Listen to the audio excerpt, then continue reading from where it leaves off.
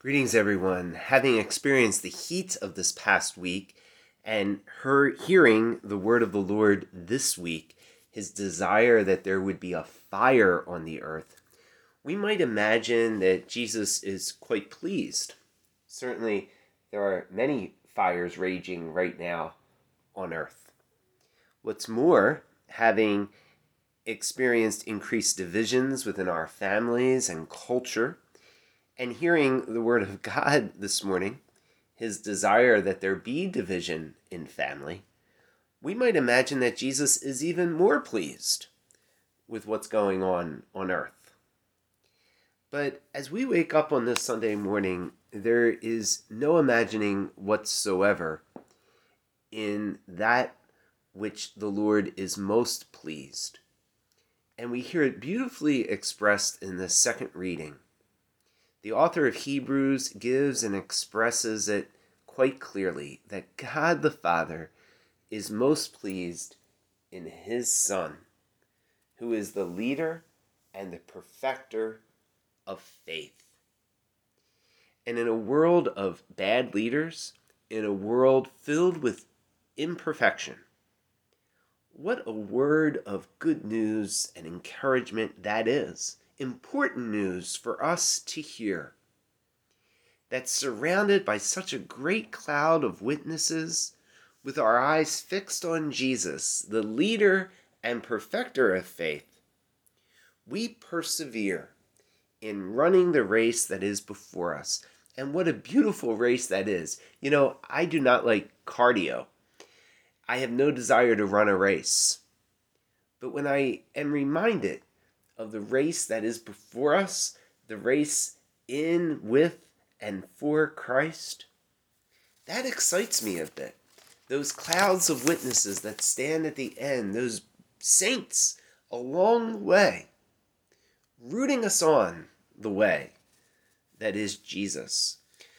For all the disturbances and disappointments that are found in the world, the lack of peace, and all the running around, bumping into each other in circles, perhaps what's most disturbing nowadays are that most people are not disturbed.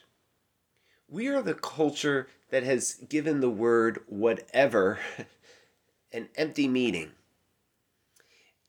Whatever piece of news we hear, the response is whatever. We are like frogs in that slowly boiling pot that don't jump.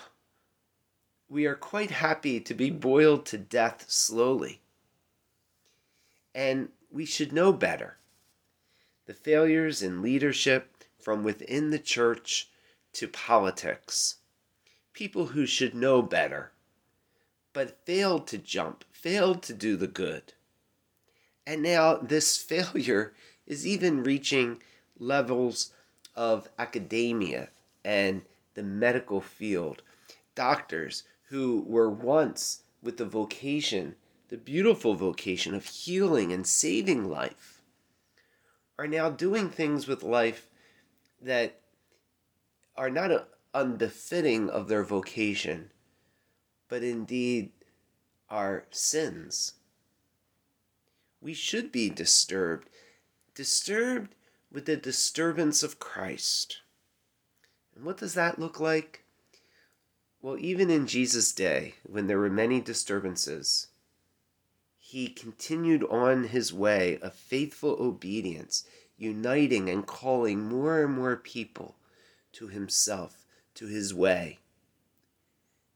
The disturbance of Christ is one that knows the truth, but then lives the truth of his mission and his identity.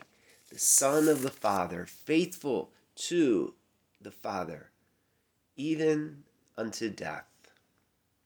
My friends, you and I have received that same mission of Jesus Christ and his work which does involve a dividing and a separating, his work that is all about uniting us to the Father. And what a beautiful work that is. The Bishop Fulton J. Sheehan, said that peace is not just tranquility.